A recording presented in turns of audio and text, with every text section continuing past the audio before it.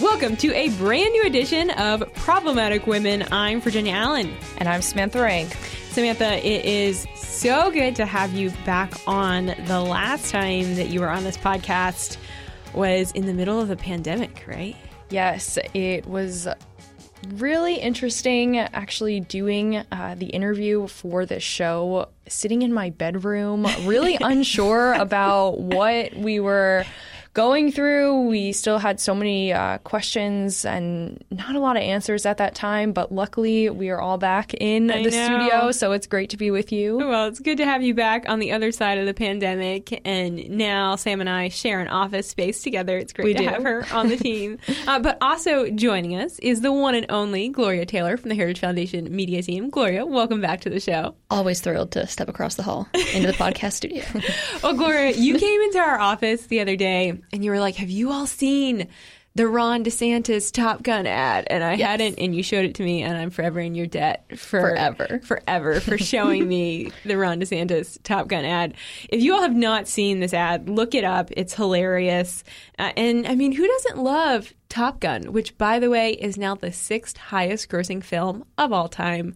Way to go, Top Gun. I'll just say Ron DeSantis always knows what he's doing, and it was clearly evident in this ad.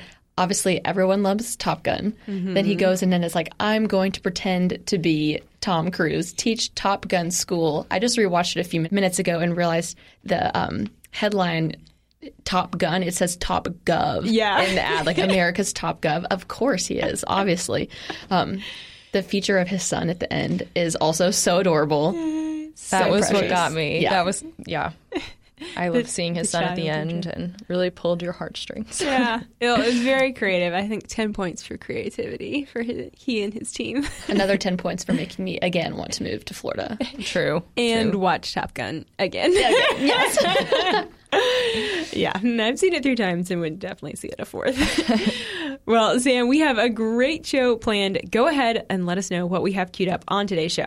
Of course, up on today's Problematic Women, we discuss President Biden's plan to forgive up to $10,000 in student loan borrowers' debt. Plus, students at the University of Texas at Austin might want to leave a blank space on their schedule this fall for a new Taylor Swift class. And 3 states are taking steps this week to further protect the unborn. And as always, we'll be crowning our Problematic Woman of the Week. Each week on Problematic Women, we sort through the news to find stories that are of particular interest to conservative-leaning or problematic women. Those whose views and opinions are often excluded by those on the so-called feminist left. If you are a problematic woman or just someone who supports strong, independent women, please consider supporting us by leaving a review or a rating on Apple Podcasts or wherever you listen, and encouraging others to subscribe. It really does make a difference. All right, let's get to it.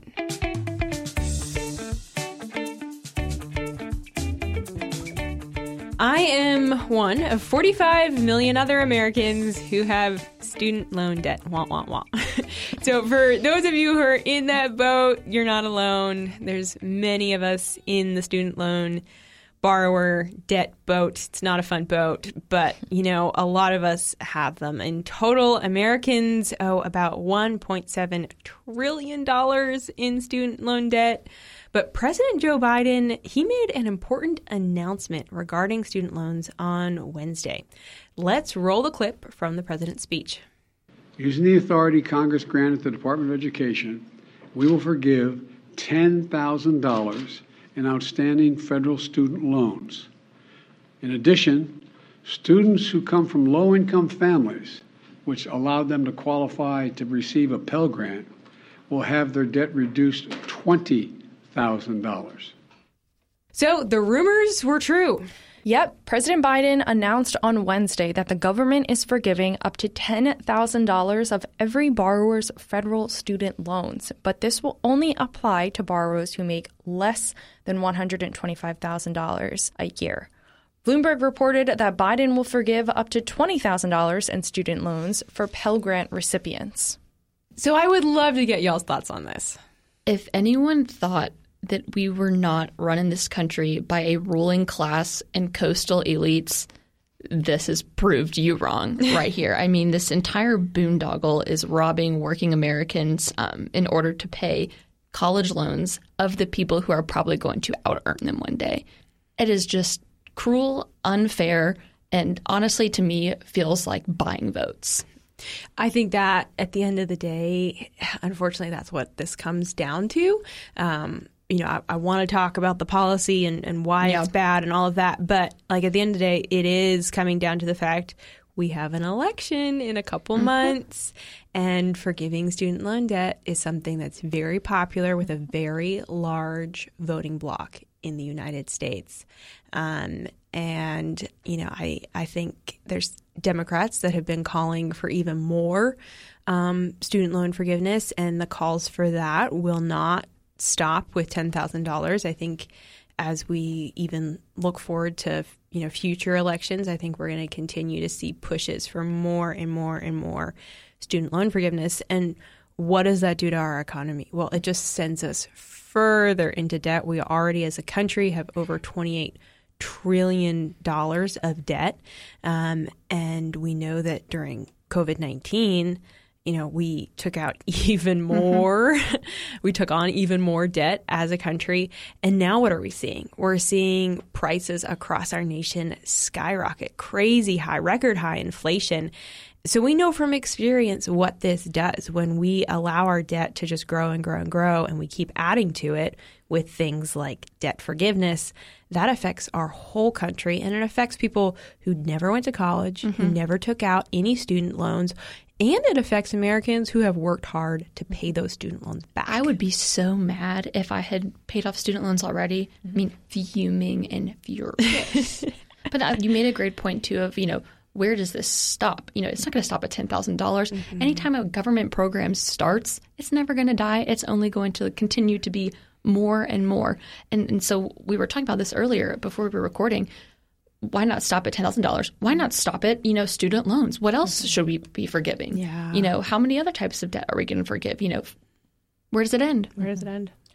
As you mentioned, Virginia, and what we've been talking about, why stop at $10,000? People are calling for, $50,000 to be forgiven. And there was a report that was put out earlier this year by two of our experts here at the Heritage Foundation, Lindsay Burke and E.J.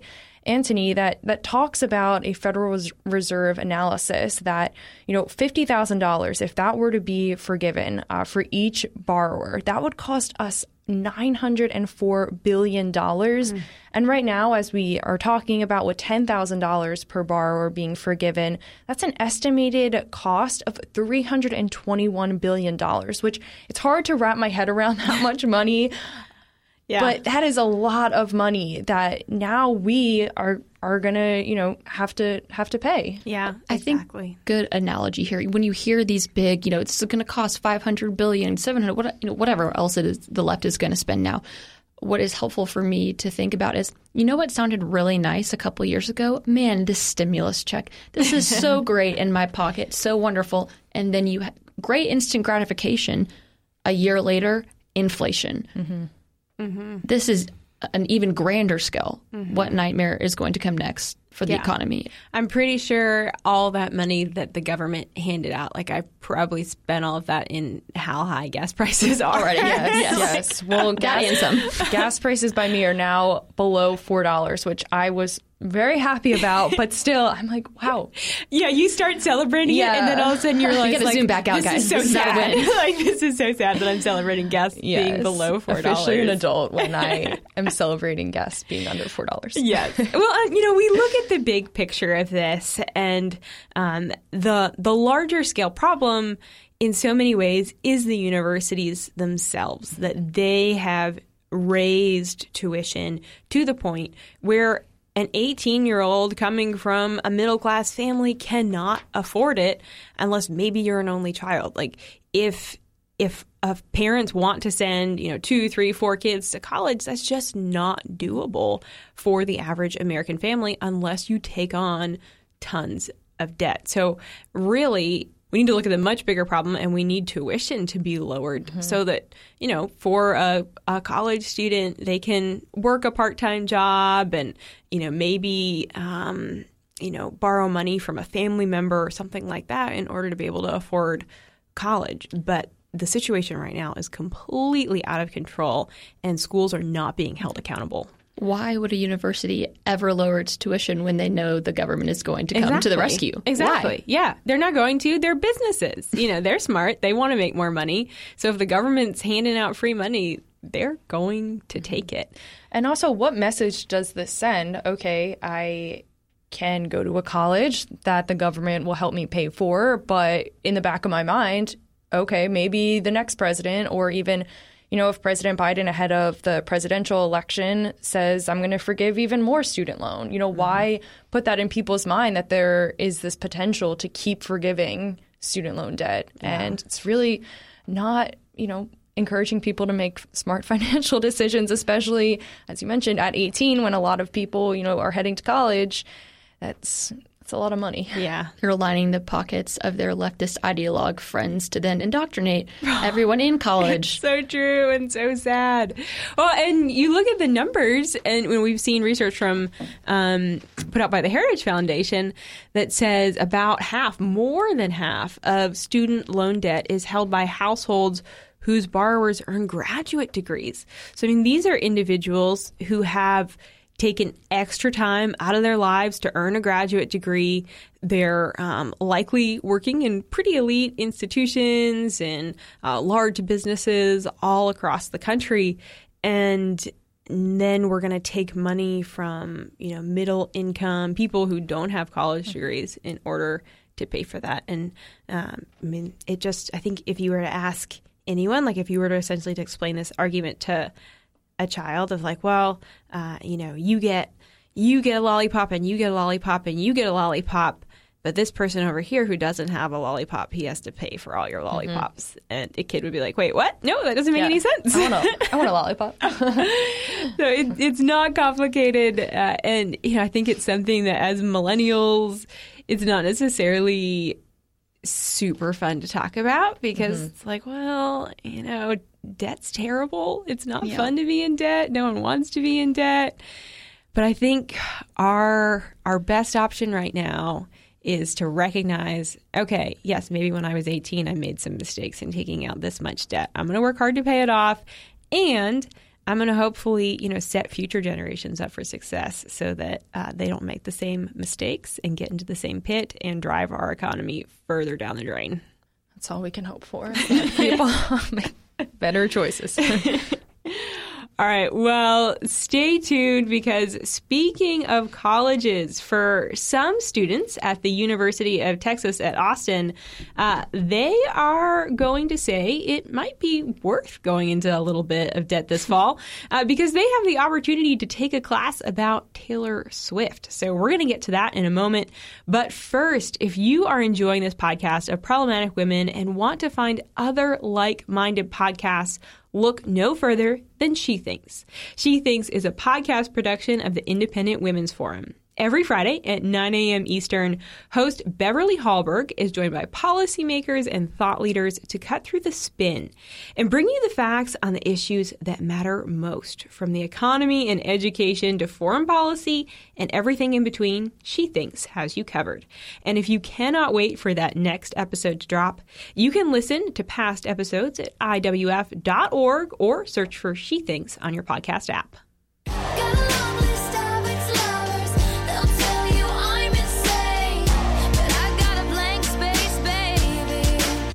And I'll write your name. Taylor Swift has a blank space for you and wants you to write your name down for her new college class.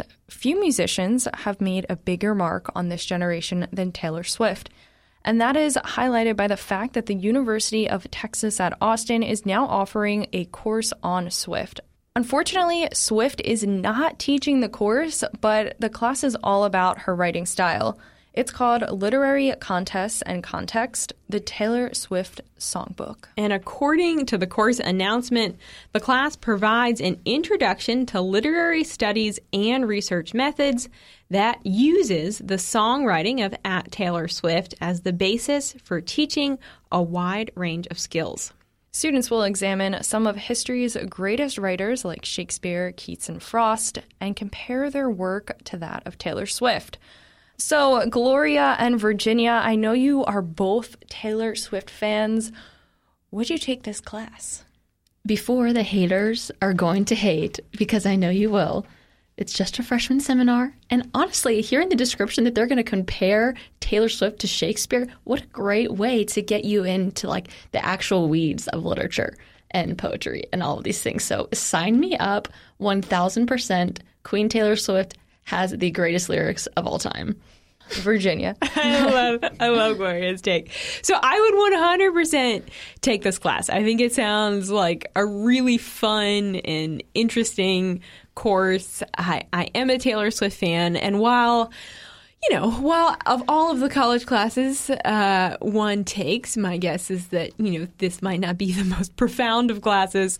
It is fun, I think, to take these kind of college courses that are a little bit lighter and that you can use in conversation every day. Like, how often do we all wind up in conversations about Taylor Swift? And then to be able to pull out, like, oh, did you know that her writing style, is similar to the poet Robert Frost in this sense? Like, it's just neat to be able to have that kind of information, and I think it's fun.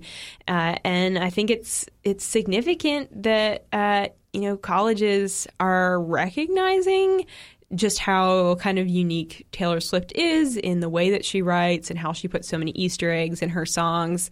I'm not going to call her any sort of lyrical genius because I'm not any sort of expert in songwriting, but I will call her very brilliant for her songwriting. Gloria's giving me a look like, how can you not call her a genius? I would absolutely call her a lyrical genius. I have, luckily for you, pulled some quotes right now that I will read to put in perspective. Your Midas touch on the Chevy door, November flush and your flannel cure. The storm was once a mout house. I made a joke, well, it's made for me. Okay, come on, your Midas touch on the Chevy door? This is straight poetry here, people. What are you talking about? Then you're still over me like a wine-stained dress I can't wear anymore? I mean, guys, we could go on and on here. Tried to change the ending. Peter losing Wendy. Ugh. Yeah, that is a brilliant line. Like, I agree. Sam, do you have thoughts? I was just going to say, I love the reaction that we are getting right now from our wonderful sound guy, John Pop, who is just cracking up on the other side. August slipped away like a bottle of wine because you were never really mine. I mean, we could just go on, y'all. Yes. Oh, Taylor Swift. Oh, man. I'm just going to, this is off the record real quick. Yeah. I want to just listen to this. Okay, I knew it. Okay. So I just had to reference a little bit. But when I turned 22, I was an intern here at the Heritage Foundation. And I just found a video of my coworkers and fellow interns singing 22 when I turned 22. So Taylor Swift. We're bringing it full circle. We love it here. That's beautiful. Well, I mean, what do you think that this course kind of reveals about Taylor Swift's impact on the music industry as a whole? She can do everything that she wants to do. And I don't know what I was going. She's Wonder Woman. No, but she is. She is Wonder Woman. I mean, I don't agree with half the things that come out of her mouth, but yes, that's okay. We can have disagreements and still appreciate people's artistry and things that they're capable of and celebrate awesome music and fun things. Well, and so Lauren is not here. She's off this week, but I feel like I need to slightly represent Lauren because right now, if Lauren was here, she would be not super excited about this class, and I guarantee you she would say she would not sign up for it. So one thing I thought about is Taylor Swift has complained a little bit about how she sometimes appears to feel a little bit like a victim as a woman, and like the world is so dominated by men. And I just kind of want to say, hey, Taylor, are you finally picking up on the fact that no, like you have broken barriers, like you are having insane success as a young woman, not just as a woman, as a young woman. Most people don't have classes about them until they're dead. And so, I mean, the fact that this college is already saying, hey, we recognize the skill and the ability of this young songwriter, and we want to be teaching that to our students. We want to be looking at that really critically. I think that shows incredible just truth about the fact that women are so respected and admired in our society. But that kind of positive message does not make the same type of dollars and clicks that her song "The Man" would make complaining about. How she. You're not wrong. No, I mean she's a multimillionaire for a reason. She knows how to market herself. I know she's not teaching the class, but I do wonder if she is going to make some type of guest appearance in class one day. That would be epic. That would be epic. So she does all kinds of stuff like that with her fans, like the secret recordings, the surprise stuff. That's her deal. Man. So I would not be like shocked. I mean, I think one day, maybe years and years from now, when she's always going to be super, popular or whatever, but that she would teach a course somewhere, like that at NYU. Heck, Matthew McConaughey, isn't he at UT right now too? Oh, good for him. They've got like a lot of stuff. I've been down in Texas. All right, Texas. Good for Texas. All right. Well, speaking of Texas, we're going to switch into our final topic for the day and talk a little bit about where some pro-life laws stand right now and what exactly is happening in the pro-life movement. So, all over the country, we see that more and more states are taking steps to really protect life.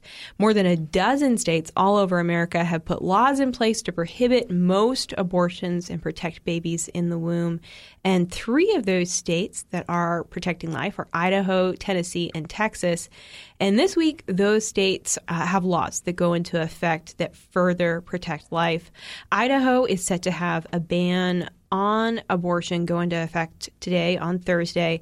But this law has been challenged in federal court.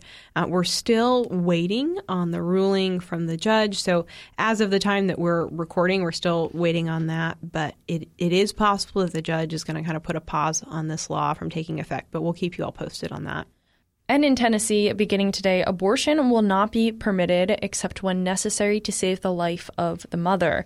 From the moment of conception, a baby in Tennessee is now protected. And in Texas, abortion has been illegal after 6 weeks of pregnancy for almost a year now. But this week, Texas is taking the next step to protect all life. And now abortion is illegal in Texas except to save the life of the mother. So, when we're talking about bans on abortion that begin from the moment a child is conceived, I really think we have to talk about when life actually begins. So if you all were having a conversation with a friend about abortion and they asked you, when do you think life begins? What would you all say? What would kind of be your explanation to them? At least for me, I know this is obviously like a super emotionally loaded and charged topic when you're getting into things with, friends or family, or, it comes off an Instagram comment. So it's really hard to zoom out of that. And I think if you have people start going into these arbitrary, like, well, I think life begins when the baby can, sustain itself on its own, when, the heartbeat comes, when whatever it is, you're just picking these arbitrary lines that, we've decided based off, well, science said at this point, a baby can survive on its own. Science says the heartbeat begins here. Well, I would, zoom back even farther and be like, what does science tell us about a person when there's unique DNA and that moment happens at conception? Mm-hmm. And if you can just get that conversation so focused on when does life begin, I think that is going to be your most winning argument that you can make. Mm-hmm. Yeah, I agree. And fortunately, most of my friends, I would say, are pro-life and, have the mindset and the knowledge that they would agree that life begins at conception. And Virginia, I know right before we were recording this, I was actually looking up for pregnancy tests when you take one and you see either that it's a plus sign or there's 2 lines, and there's a baby. Like, when it comes back positive, that means that you are pregnant, that you will be, having a baby in 9 months roughly. And I think that is also another way that people can really, that's proof that you are carrying a human life at that point. Yeah. It's like, what else is in you if it's not a baby? Yeah. Like, it doesn't magically all of a sudden, poof, now it's a baby. Yeah. There's not that magic moment that life does begin at conception, because Gloria, like you say, at that moment of conception, a baby has its own unique DNA that's given, specifically from its mom, from its dad, and then all along that journey, there's just incredible kind of almost like mile marker after mile marker, where right from the beginning the child has the DNA, and then during about halfway through the 5th week of pregnancy is usually when the heart starts beating, and babies are making these incredible kind of leaps and bounds in their development, of course, all throughout pregnancy. And I've mentioned this on the show before, but I can't speak highly enough about it since it's influenced kind of my pro-life journey so much, is the arguments put forth by pro-life apologist Scott Klusendorf. He says that the only things that separate a baby in the womb from a child outside the womb is their size, their level of development, their environment, and their degree of dependency. And when you kind of work through all those things, you realize, like, oh my goodness, yes, doesn't matter whether a baby is 5 weeks old. When you think about the things that make us human, our size doesn't make us more or less human. Our level of dependency on another person or on a heart monitor, things like that, that doesn't make us human. The environment that we're in, that doesn't make us human or not. And our degree of dependency, that doesn't make us human one way or another. So these are things that are so important to think about and talk about so that we can have conversations with those we love and really articulate it clearly. Because these conversations are not going away as we continue to see states promote pro-life laws. Yeah, they're hard conversations. They're difficult conversations. And I think especially because when you bring up these great points about what makes you human, who are we to play God and decide along these arbitrary factors of, okay, this is when, we as a government or a society think that, something is human. It all just boils down to me this is a God of self issue.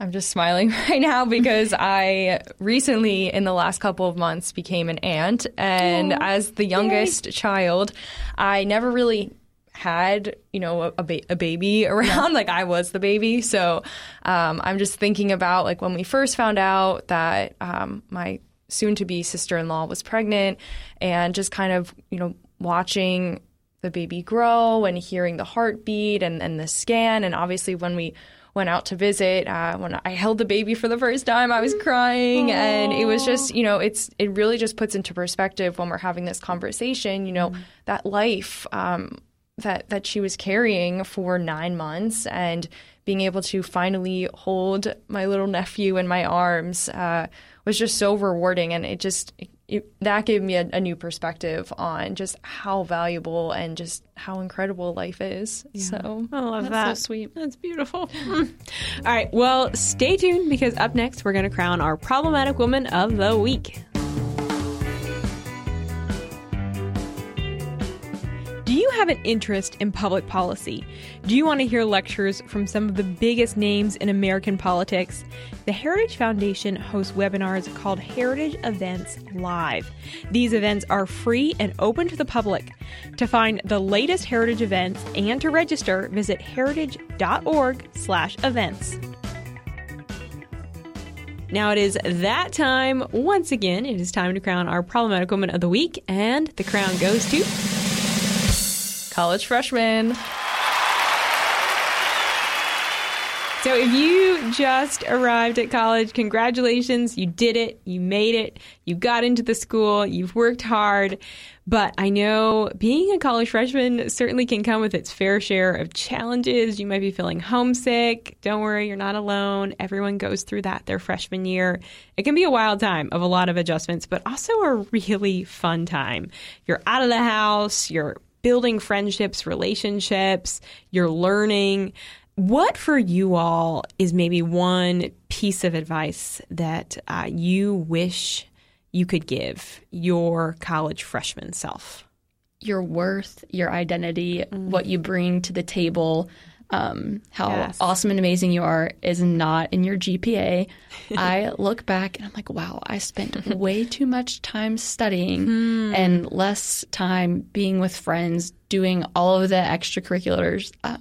Then I spent more time studying than doing all of those things that I should have done. So do all of the stuff, study, be diligent, be wise, but study less. Yes. It's going to be fine. Yeah. Wisdom. My advice is something I learned my senior year the hard way was how quickly things can be taken from you, in the blink of an eye.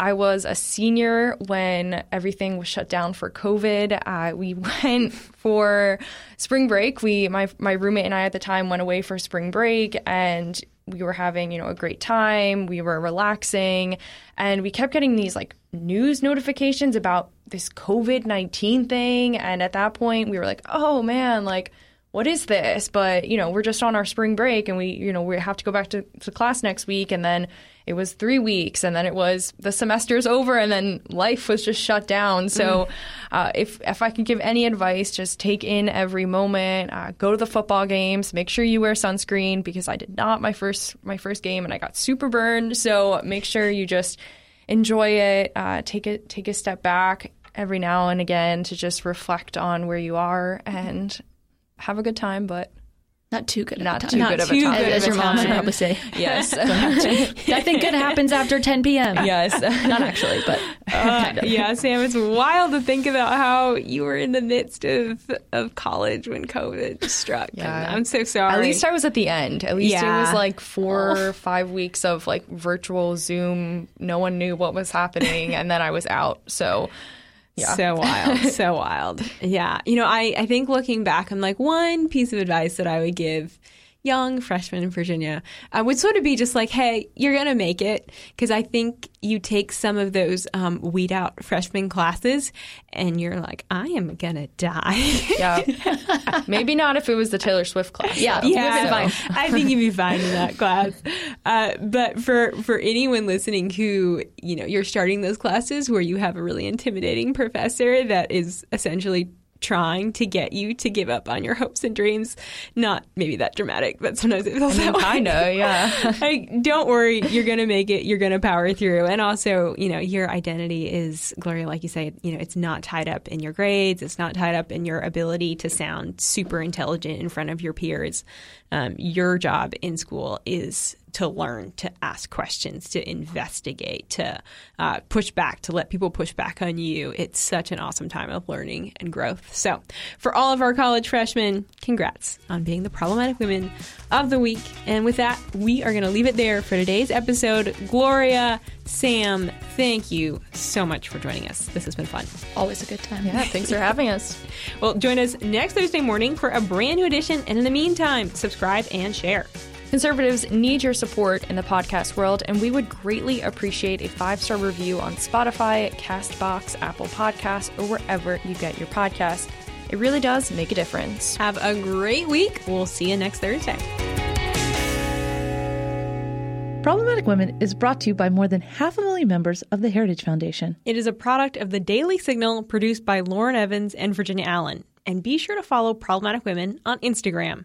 We produce Problematic Women in remembrance of our dear friend and former co-host, Bree Payton.